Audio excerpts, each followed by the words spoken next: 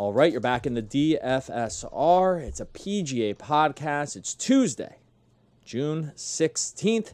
I'm Doug Norrie, and over there is Chris Durell. How's it going today, buddy? Oh, it's good, man. Back talking golf again. I didn't think in the old what was going to happen during the pandemic. I became insanely obsessed with golf. I did not see that one coming down as easily as it's come. But I'm kind of all in now after last week's podcast. Great, thank you all everyone for listening. By the way, last week we had really great download numbers on the podcast. Really great traffic on the site for Chris's article. So feeling maybe that's the reason. Maybe it was because this new projection system we're kind of tinkering around with was absolutely awesome last week. Yes. Maybe that's why I feel buoyed, but I know you're constantly in it.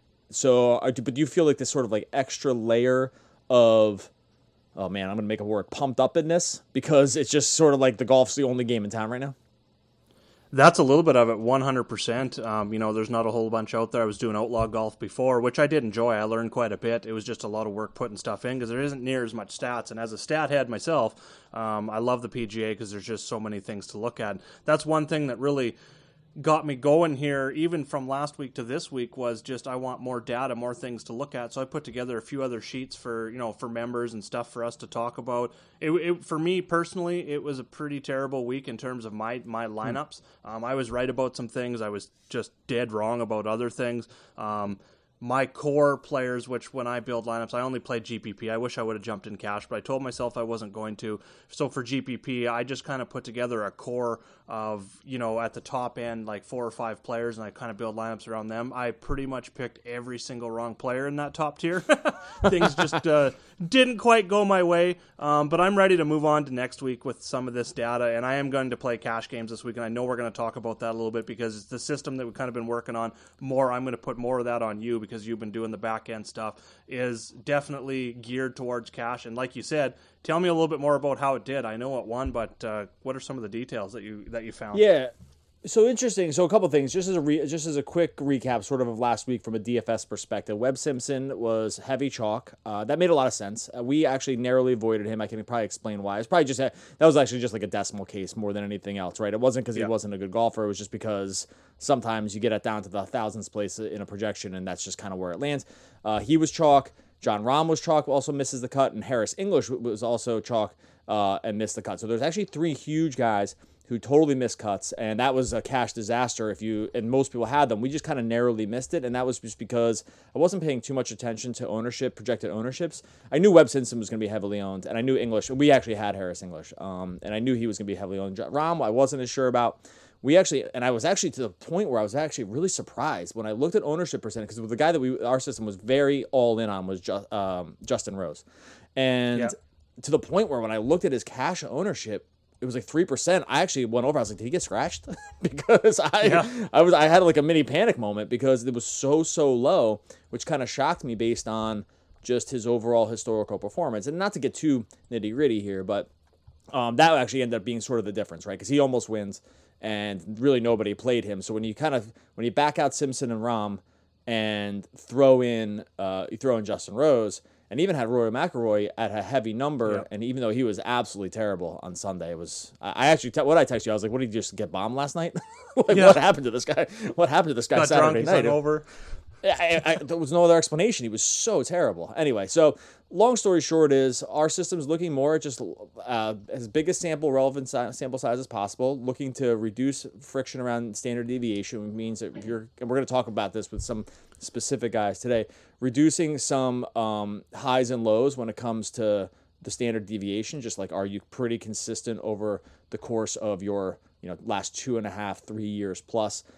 That's kind of what we're looking at. It ended up being with some guys that just weren't really all that popular, right? Like it was Justin Rose specifically, and I had Rory. I'm trying to think. Actually, I'm doing a bad job now because I can't think of it. Tony Finau was another guy that was in there as very consistent. So long story short, good opening week. Still kind of fiddling with some of our algorithm stuff just to make sure that's on point before we kind of put it out there to the masses. Though if you want to sign up for DFSR.com/deals, you can go over there. You can still sign up and get access to the chat room where I'm kind of posting lineups and some thought process that we're going to go through as well today. So that's kind of the long story short in the system. It was overall, I had a good week. It was just kind of fun to watch. We had get some back bets. in the swing of things. Yeah, buddy. Had some bets going in. Had No some pun nice, intended. nice. Had some real sweats going in with some bets like Rose and Morikawa going into Sunday. But anyway, let's move on. This week is before you move on. You mentioned Rose, and one thing with the system that you pointed out that I think is very important is looking at, you said looking at more of a longer sample size of consistency and stuff like that, and that's I think that's where the system really grabbed a hold of Rose, because before the break he had missed cuts in 3 of 4 events and a T56 in the other, and things weren't looking good at all for him. But before that, going back into the late 2019 into the end of last year, he was very consistent.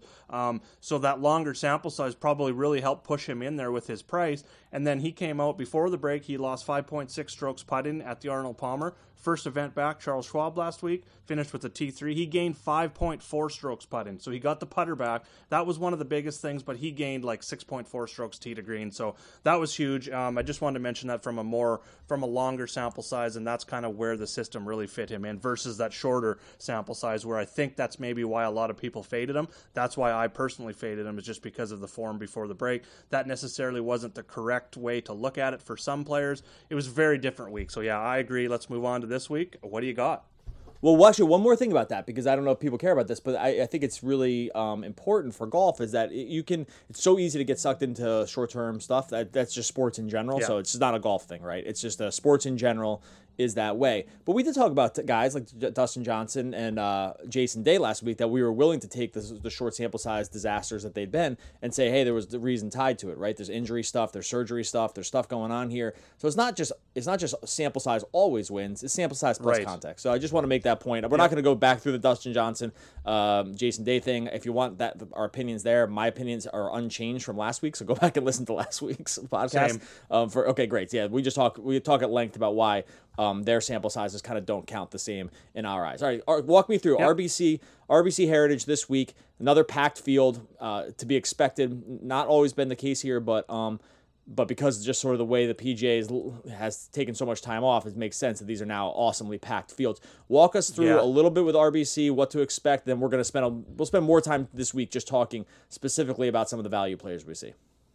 Yeah, so once again, we get all the top 5 players in the world. We get 8 of the top 10. So yeah, another absolutely packed field here just because of the return to golf. Everyone wants to get in and play as much as possible. Who knows when it's going to get shut down again with the way things are going. But yeah, so we're at another. It's a similar course in that it's not a bomber's course. It's going to be like I don't want to say a plotter's course, but kind of like a Wiley put it best on his Twitter account last night, I believe it was, for his rolling notes, was it's point A to point B. You're really just hitting the ball, trying to stay out of trouble. There's water in play on every single hole. There is, I'm just going to go to my course notes now. It's Harbortown Golf Links, par 71. Last week was a par 70, so it's a little bit shorter, just under 7,100 yards. We're on to Bermuda greens this week. The greens are even smaller. We talked about this last week. It was about 5,500 square foot greens. We called those small. This week they're about 3,700 square feet, so even smaller. Some of the smallest on tour.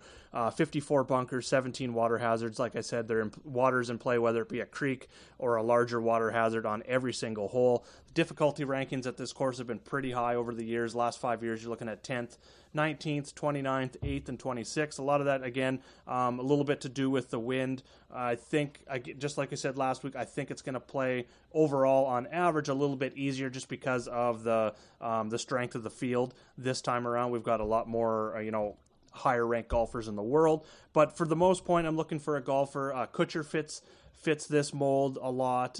Ian Poulter in there as well. Guys that maybe don't necessarily bomb the ball, but they know how to place the ball and keep the ball in position. The rough isn't very penal this week, so we're not going to have to worry about, exactly driving accuracy, more placement than accuracy for that. But the thing that really stood out for me when running the statistics was strokes gained approach is huge.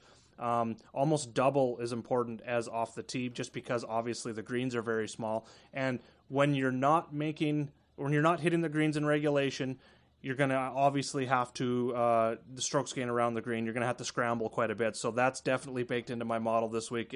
Strokes gained approach, strokes gain around the green, and then some putting on Bermuda as well. This is kind of what I got baked in this week into my model. Yeah, I think from a modeling perspective, for my purposes too, who's kind of still coming at this new in terms of just the little sort of subtle differences or sometimes major differences between courses. It's nice to kind of get our feet wet with a couple courses that are pretty straightforward. I think that helps iron out some of the problems.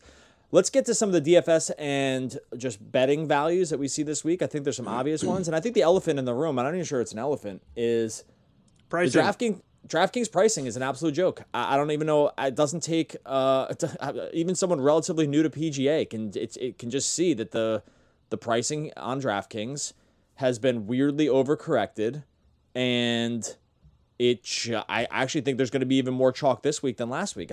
Tell me I'm wrong here, but I mean, what was your kind of thought process when you looked at some of the prices on some of these guys on DraftKings? I'm using the word joke.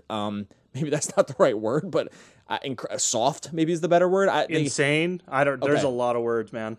All right, so walk me through. Okay, so you have the same opinion. Good. Okay, so we're on the same page to start. Let's just walk through some of the guys. Who are some of the guys that you see as just? I mean, it's just all of them. I can rattle off 5 guys here that the prices just seem flat out wrong. I don't even know another way to put it. But yeah, let's go through some of these guys that we're seeing maybe as just possibly being kind of chalk plays based on some of these prices, because I see some that just really are just kind of like hitting me like a frying pan in the face with some of these prices.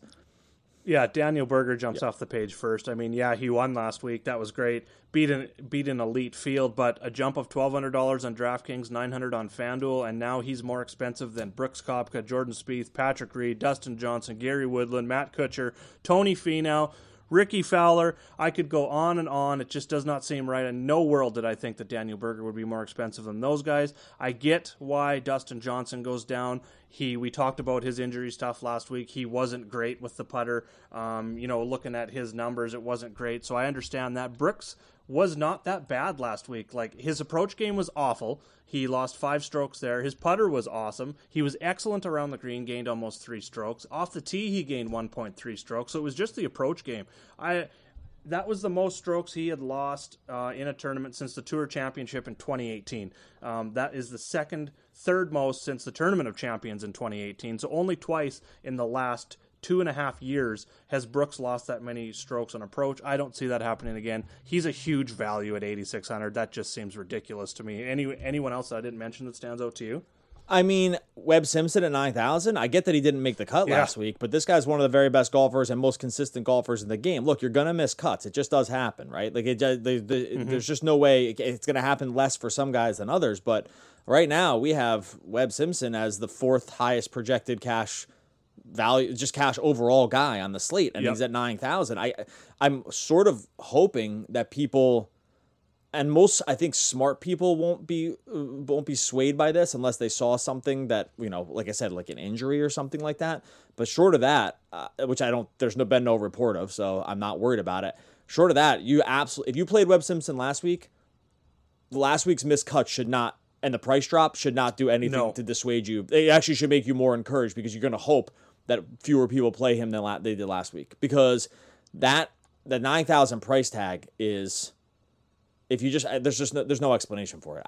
It's actually weird, because if I was actually trying to do I guess it was just that he missed the cut, but that doesn't make sense for all these guys, because some guys like Justin Rose's price barely went up at all, 9,200, and he's another one that's just almost won. He almost won. So I actually think I think what we'll see is a correction. We'll see less ownership on Webb Simpson, which will be incorrect. Higher ownership on Justin Rose, which I do think will be correct. And I just think, because right now, and it's funny and the only reason I'm not crazy about all these guys is that you can make a lineup right now with Rose, Simpson, Koepka, Finau, and then kind of like take another take another 8,000 guy, like maybe like Ricky Fowler, maybe like Kuchar, maybe like Gary Woodland. Like, this will all kind of fit for you, and then you just maybe take one sort of cheap, consistent guy, and we have a couple ideas there, right? Am I wrong here? Are we just going to see? I just don't. I saw someone even post this on Twitter, so I don't even think this isn't a secret. It can't be a secret. Are we just going to see massive chalk, at least on? In the mid-range. I'm gonna put Rose and Simpson and Finau as like probably very, very chalky guys, right? Am I wrong? Like, you've got to play this more than others. Maybe Finau, not, but he was pretty high owned in GBP last week. It was decent, made the cut. It didn't kill you. Well, what are your thoughts here? Are we going to see even chalkier stuff than we saw last week, which I thought was already incredible chalk?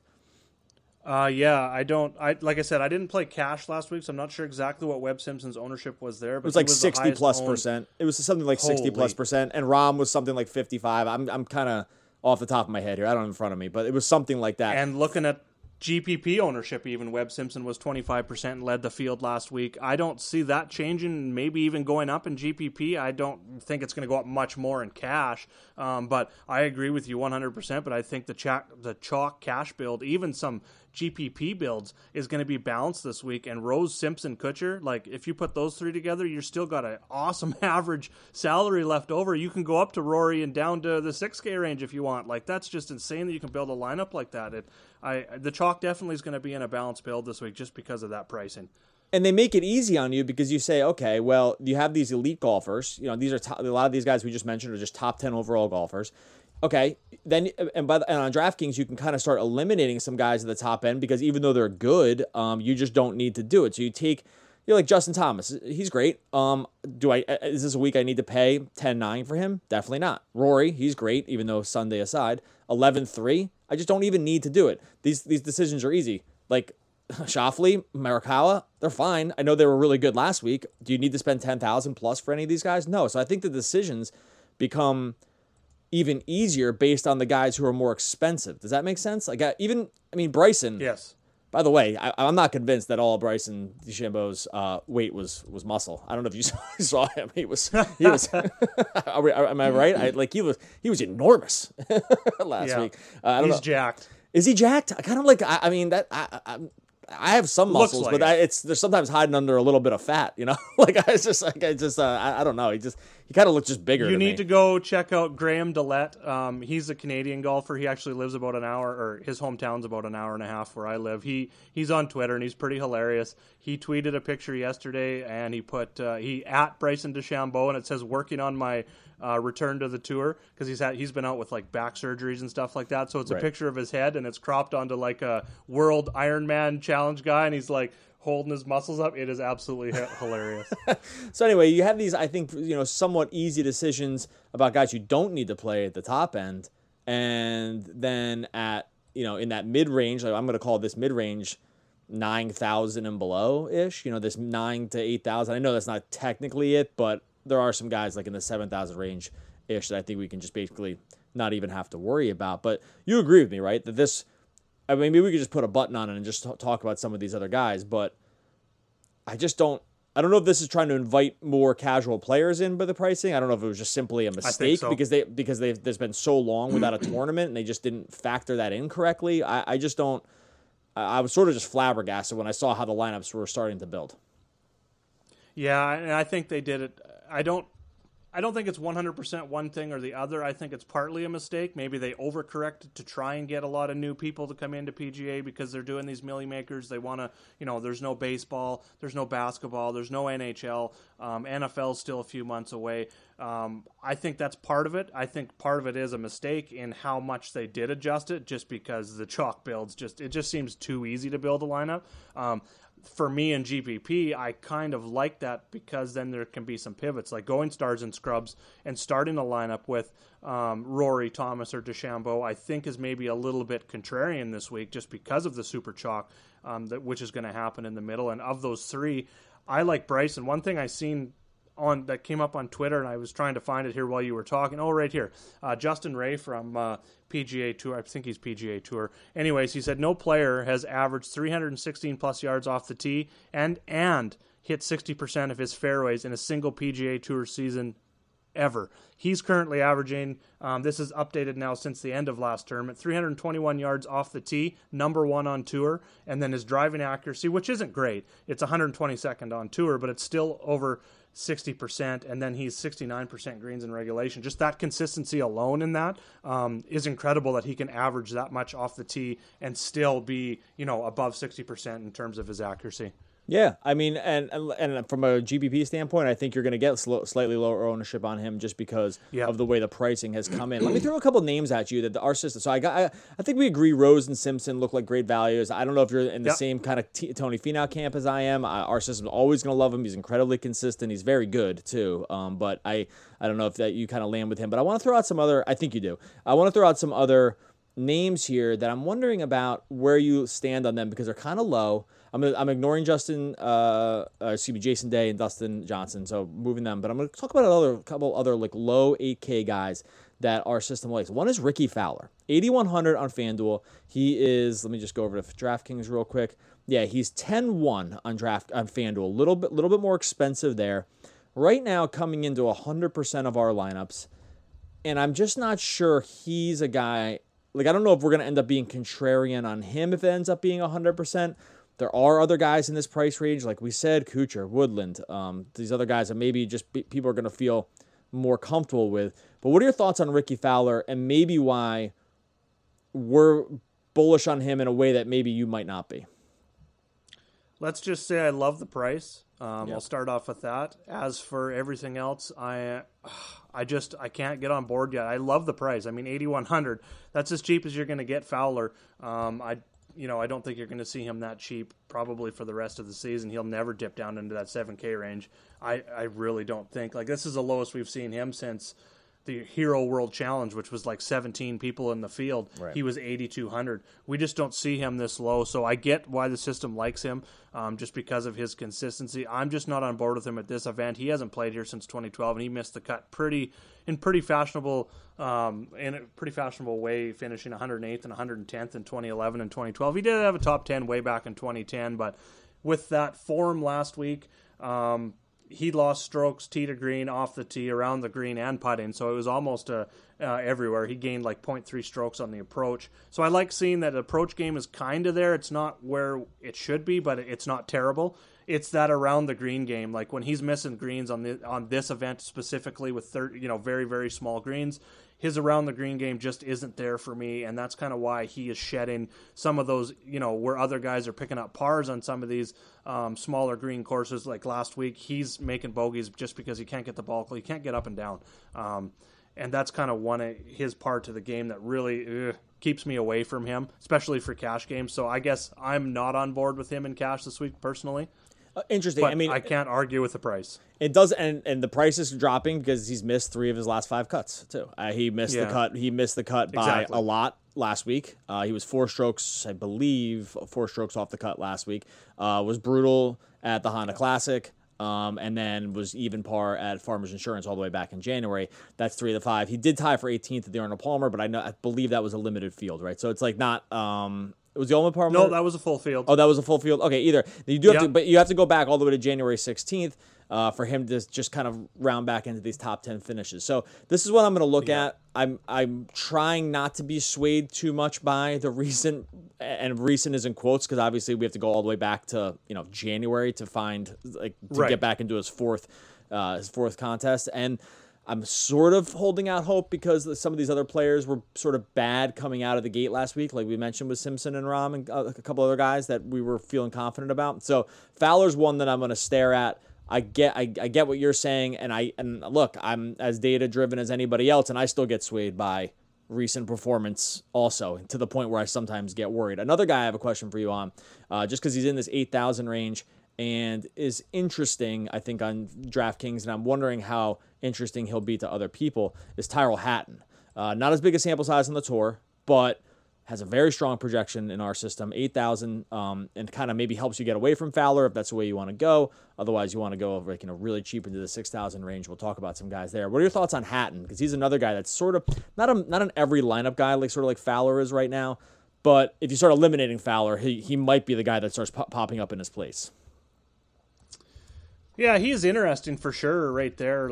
I definitely like it better than Fowler myself.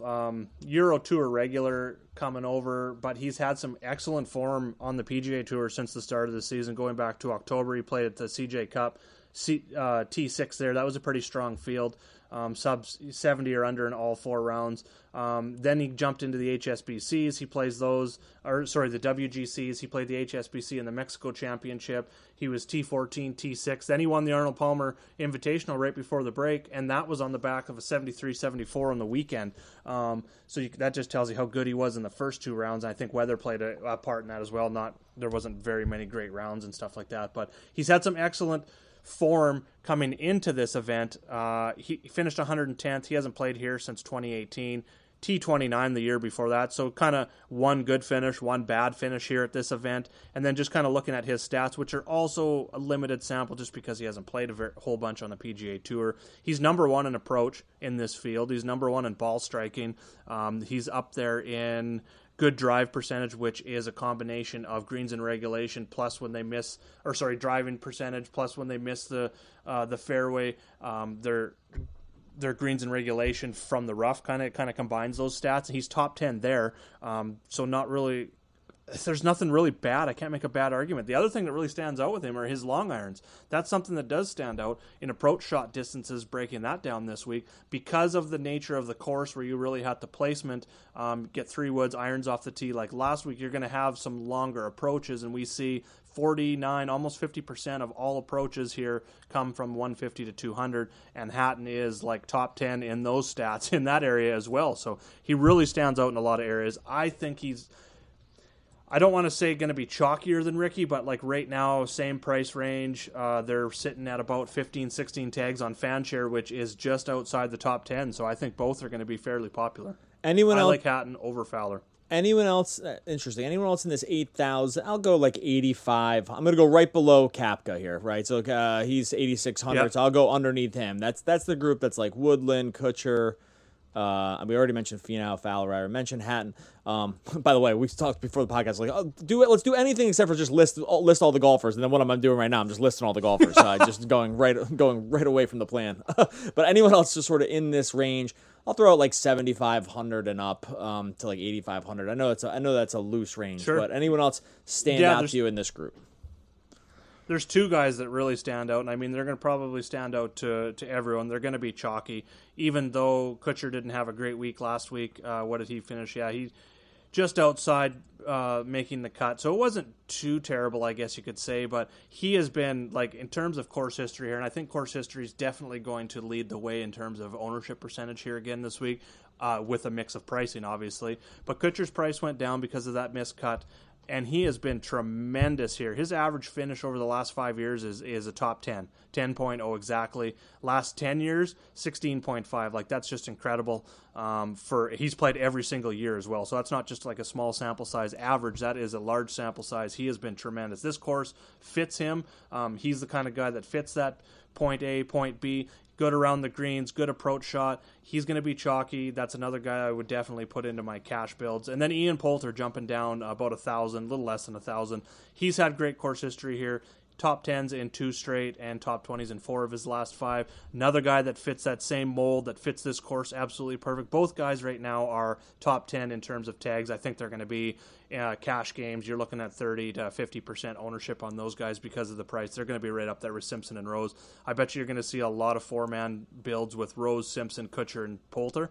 I think that's going to be a very popular 4-man stack in cash. If you want to go just below that, I'm back on Joel Damon. Again, what I liked about him a little bit going into last week, my buddy brought this up. I should have realized it, but I'll give him the shout out here to Dane. Dane Chanot's his name. We were playing Outlaw during the break here, and he played a couple events on the Outlaw. He looked good in terms of him individually and his game, not compared to the field, because obviously he was a little bit higher class than the guys in that Outlaw tour. But he came back. He looked good last week. He finished with the top 20. He T16 last year here at this course. So he kind of fits all the things I'm looking for as well this week. Interesting. Yeah, this is like it's an interesting spot here because this range is, I think, where you're going to see this 80, this low 8,000 range, not to hammer the point home, but I think this is where you're going to see the most kind of like decision making around, because there's just so many ways you can take it. You can basically play. I mean, you can make a lineup that's I don't know if this. Let me throw out a lineup to you. You tell me if you think this is going to be somewhat chalky, and then I want to throw the last guy in here, and you give me your thoughts on him, because I think if you do this 9,000 to 8,000 build, you're going to be left with about $7,000 left over, and you might just need to choose a guy in this range, right? So, yep. This lineup on DraftKings right now looks like this: Justin Rose, Webb Simpson. I have Finau. You can this can be a different guy, but I have Kuchar, Woodland, and then it leaves you with 6,900 left over for Charles Howell. Charles Howell III. Sorry, I don't want you to think I'm talking about his father or his grandfather. Charles Howell III. Where do you land on a guy like him? Because I think this is where, in the end, lineups will kind of everyone's going to probably be looking finally in this range. You're going to need to kind of grab one guy in this right around 7K range. I have a couple guys that kind of fit the bill, but Howell's a guy that our system really likes, and I'm wondering your thoughts on him when it comes to a sort of a cash game perspective. From a cash game perspective, I'm with you on Howell at that price. I mean, I love the 5 guys that you mentioned before. Maybe not Finau. I don't love him. I don't hate him either. He's kind of in the middle for me this week. But Howell at that 6,900 seems like a really good value. He's not going to win you a GPP, especially at this course. He's not going to win you a GPP with a top 10 finish. I don't even think he's going to be in the range of a top 20 finish. I think he can make the cut, and he has done that at this course fairly consistently, as well as he's been fairly consistent making cuts without much upside going back. He had some upside, in January at a T12 at the Sony, and then back in November and October he had T10s, T20s at CJ Cup, Zozo, OHL. So he had some good finishes there, but in terms of this field, I think he's a good cash play.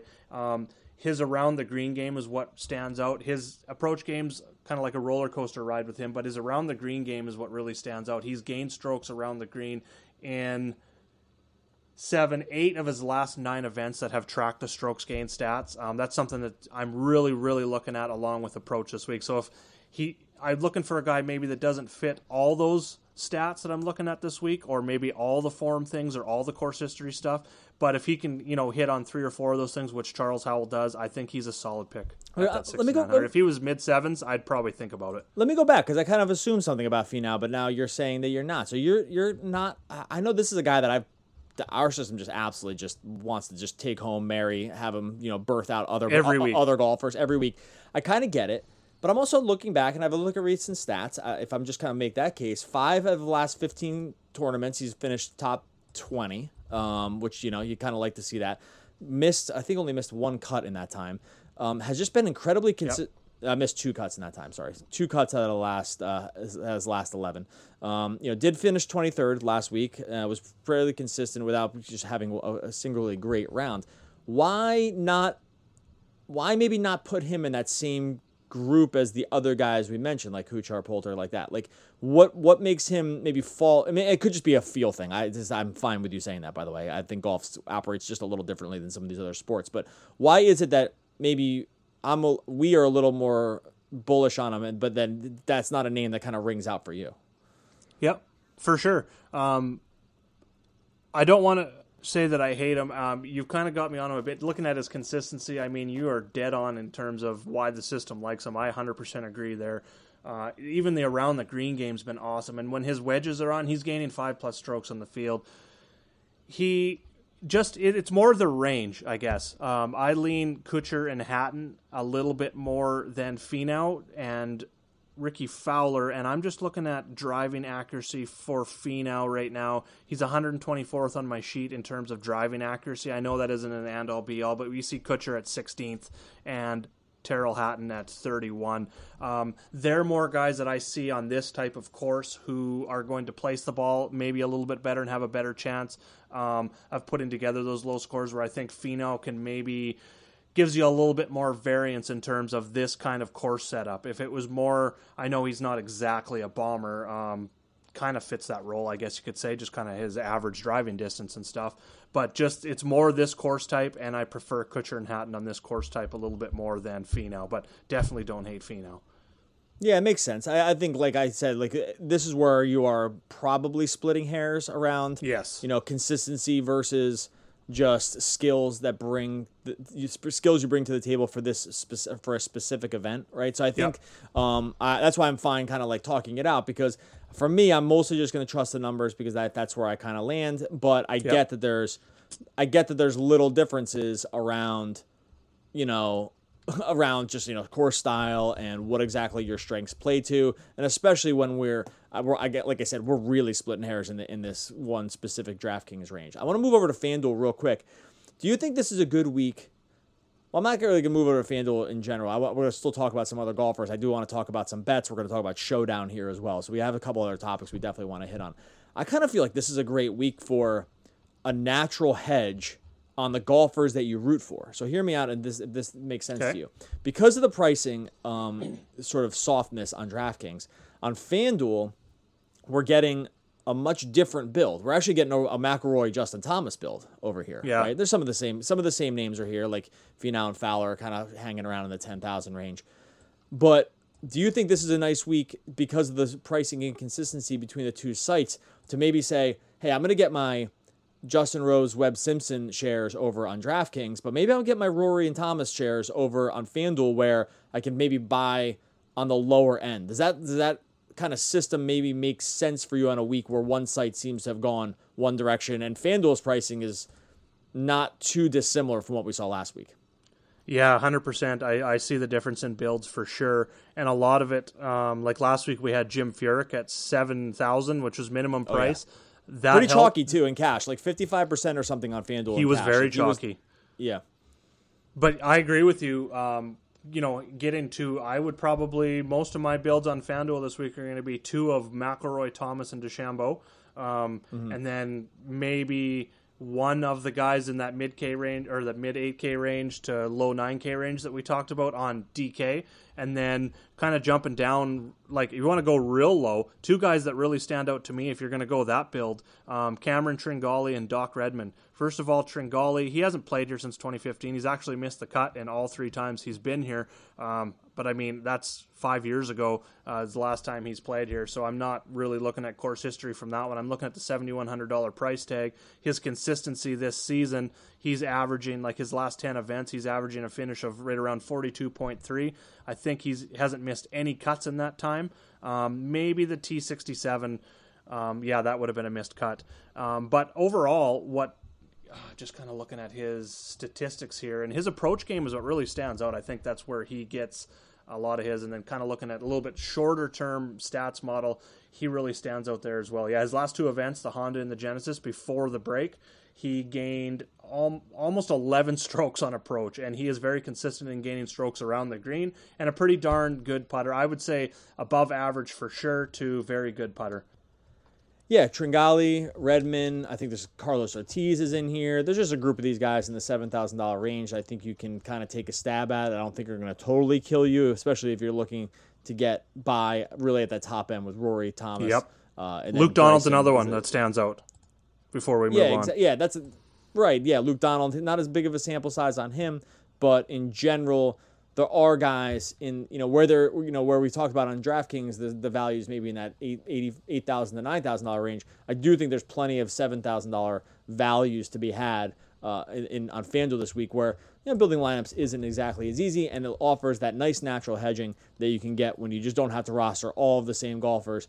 But again, all these golfers have value because it's not just like one. There's not just like one binary guy. Like if you have this guy, you win or lose. That's just not how golf works on a DFS standpoint. Exactly. Let's finish this off with talking about some bets. I'm going to talk a little Showdown, maybe some weather. We have a couple of things that we want to hit on here. Let's talk about Showdown first. Okay. This has become a little bit more popular, definitely hugely popular on Sunday as people work to get some sweats in on those one-day events. Do you have a specific Showdown strategy that you take that might be a little different than just the classic DraftKings and FanDuel builds? And I'll say too, from DraftKings perspective, just as a note, with Showdown, there's no win points for the first three rounds, so it's just sort of just how you did as a golfer, better par, birdies, and whatnot. But then on the final day, the win points do end up mattering. And I saw some crazy value in the Showdown last week in terms of just expected win points from some of these guys. But do you have a specific strategy you take when it comes to Showdown golf that maybe might be a little different than just your standard classic DraftKings build? Yeah, totally. I'm not looking so much for, we've spent a lot of time talking about consistency in terms of making cuts and guys that, they just kind of get you through the cut and they can really help out your lineups in terms of cash in cash games, double ups, 50-50s, what have you. But Showdown is a completely different animal. You're looking at just raw points in the first three rounds of your pars, your birdies, bogeys obviously minus, double bogeys minus. So you're really looking for guys that get birdies. I'd rather have a guy that gets let's say 6 birdies and 3 bogeys than a guy that just goes the whole round all pars. Like a bogey-free round all pars is not what we're looking for in Showdown. We're looking for guys that can get birdies. We don't care if they make a couple bogeys. You don't want them to blow up, obviously, and get doubles and stuff like that. But in terms of scoring, you want guys that are going to get a lot of birdies. So I definitely construct my lineups a little bit different there.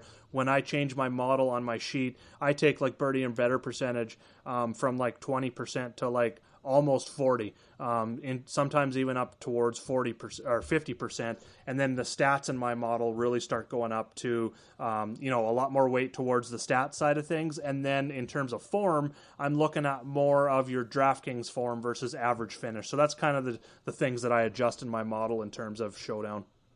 And then you mentioned it for the final round. That's huge, is looking at win percentage, projected win percentage for some players that are maybe down the leaderboard. And because you get finish points, a lot of people are looking at maybe taking the guy that's in first. First of all, the guy in first place, if he's got a 3 or 4 stroke lead, is not going to be taking a ton of risks on Sunday trying to, go for the green in 2 or risks like that. He's going to play it fairly safe until maybe someone gets close to him on the leaderboard. Whereas those guys that are 3, 4, or 5 strokes behind him, they're pushing for birdie every single hole. They're playing a lot more aggressive. The upside for those guys is huge. So if you get a guy that's maybe 4 strokes back, 3 strokes back, he's got a good win percentage. That's a guy that I'm definitely targeting in round 4, maybe much more so than the leader who's got that little bit of a cushion. Right, and especially too if the pricing is built slightly on expected win shares, and you can grab someone that's in striking range that the algorithm didn't totally pick up. Actually, Berger was a guy who stood out like this last week. He was within striking distance, but he wasn't totally there, and the price wasn't, I don't think, even in the top 5 at that point. So that right there, it's like, okay, well, he's a few strokes away from picking up a massive amount of points. And by the way he's going to pick up those points is by birdies, right? And so like you can kind of double up on your points that way. So I thought there was definite there was definitely some win share inconsistencies last week in terms of that final showdown. I kind of showed up just a little too late to fully exploit it, but it was something I kind of made note of about how the pricing wasn't correct, because remember too, last week, and maybe this is part of the problem, there was a complete logjam at the top with great golfers, right? Like there was just like sort of a who's who, relatively speaking, for your random golf tournament, a who's who of names that were within striking distance of being able to win going into Sunday, which made for some really interesting ways that you could sort of maybe pivot away and find some value. Let's finish this off. We want to talk about weather, and then we'll talk about bets. What any weather stuff you're looking at going into this week? Yeah, weather, that's another thing I wanted to mention with Showdown. I was mentioning to you offline.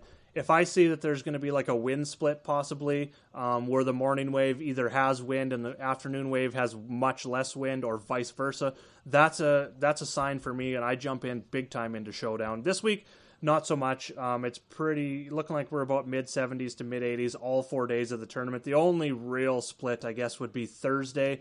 The early wave is looking at like almost zero wind, 73 to 80 temperatures, sunny, awesome weather. And then by the afternoon, you're looking at like 9 to 12, 13 mile an hour winds. Not really a big deal at all. I'm not going to look at any splits whatsoever in terms of weather. It just looks like a great week for golf and weather for golf. So let's move on to bets.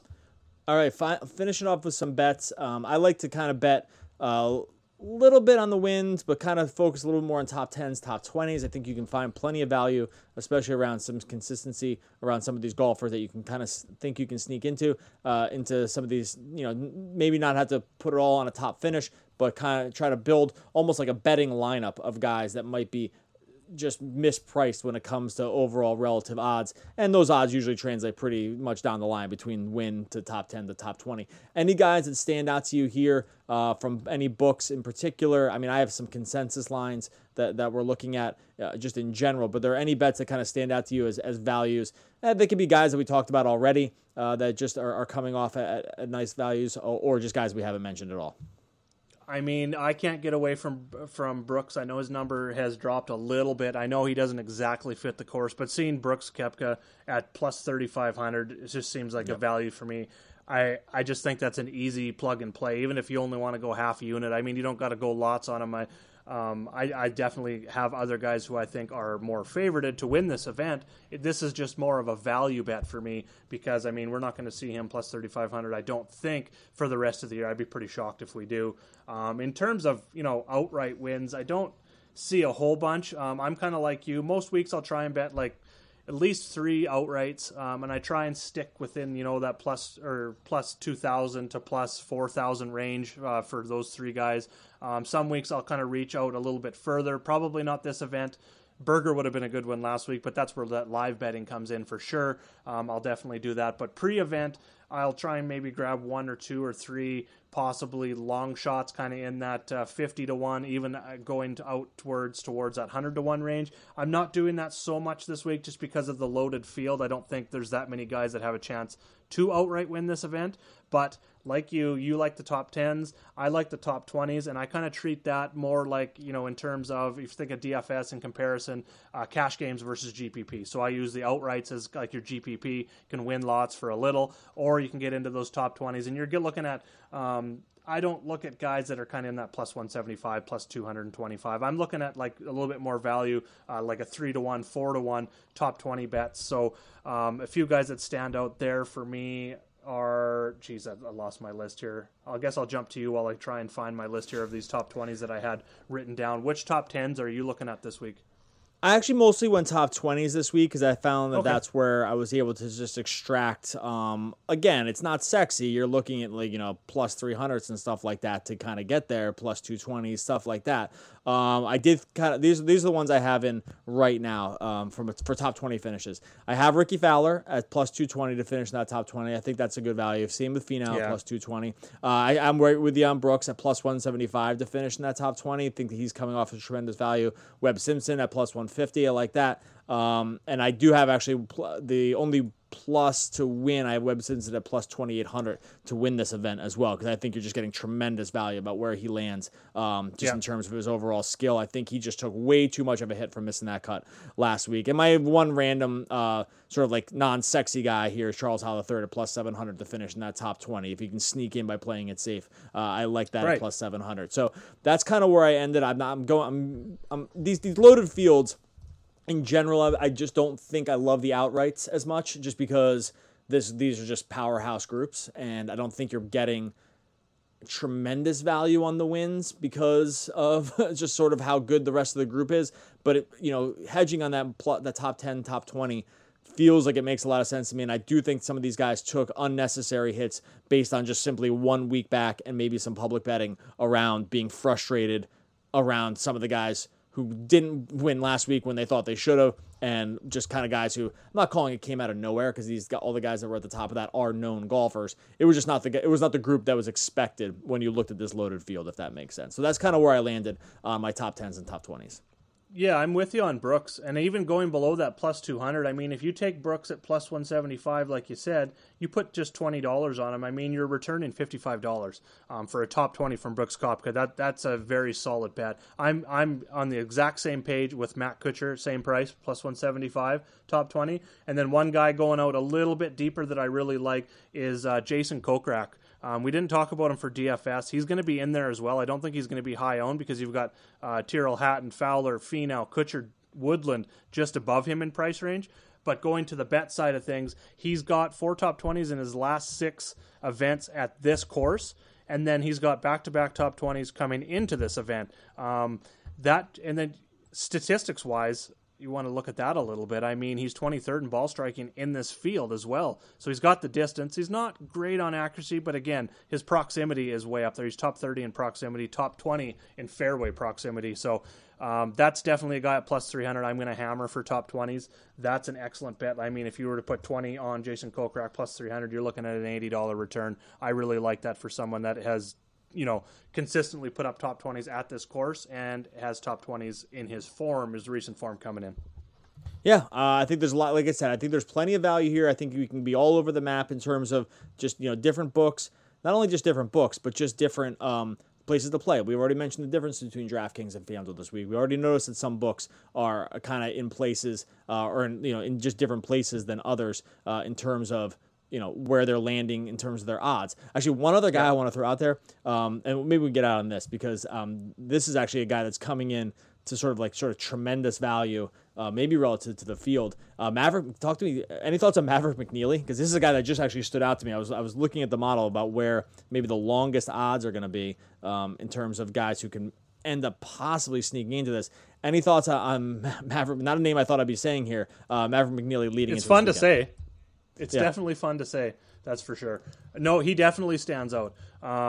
I can't believe we didn't mention him in DFS. He's 24th in my model, and at 7,100, I think that's an excellent value. I mean, I bet you he stands out in the DFSR system just because in terms of his consistency. He's only missed one cut going back to September 22nd at the Sanderson last year. So he's just consistently making cuts. He's got top 20s in 3 of his last 5 events, just outside the top 20 by, I believe, 2 strokes last week at the Charles Schwab. In terms of top 20, his price right now is plus 600. I love that price for top 20. I think you could even, just looking at some of the other, depending on what books you're on, what they allow, I don't mind him even for an outright. I think you're looking at around 140 to 1. I would probably go very, very small in terms of what the amount of bet I would put on him as an outright, but I'm definitely on board as a top 20 plus 600. That's awesome value. Yeah, I just put that in at 600 plus 600 because that was one that kind of ended up standing out. Real quick about Maverick McNeely, and we'll end it on this. We talked about Zach Johnson, Charles Howell. He is the same price as those guys on DraftKings. Is he a guy that actually looks better to you Yes. than those other guys that we just mentioned? Interesting. Okay. 100%. Yeah. He's got more upside. I look at the floor as very similar as those other guys that we mentioned in this price range. I believe the upside is more. Like he was in top 15s at the Farmers, AT&T Pro-Am, and Honda. Those are all pretty damn good fields that he's finished very well at. 100%. Awesome. I won't have him 100%. I like him. Yeah, no, that makes sense. Yeah, 100% can mean different things depending on the context it's used. The context. All right, bud. I think we covered it. DFSR.com is the site. Go over and check out Chris's article. He'll be up on the RBC Heritage. He's tweeting about this stuff all the time as well. If you go sign up for right now I believe it's a free membership until we have some of the major sports coming back. So if you go to DFSR.com/deals, you can get in on that. The chat room will be popping off. I'll be in there all weekend talking more golf as well, now that I'm fully in on golf and I'm willing to just kind of ignore my family about everything else. So that's been another nice new addition to the family, is just watching golf all weekend. Go check out all that stuff. Thanks for listening, bud. We'll be back next week where we're talking more golf, hopefully with some winners in our pockets. Let's get it, everyone.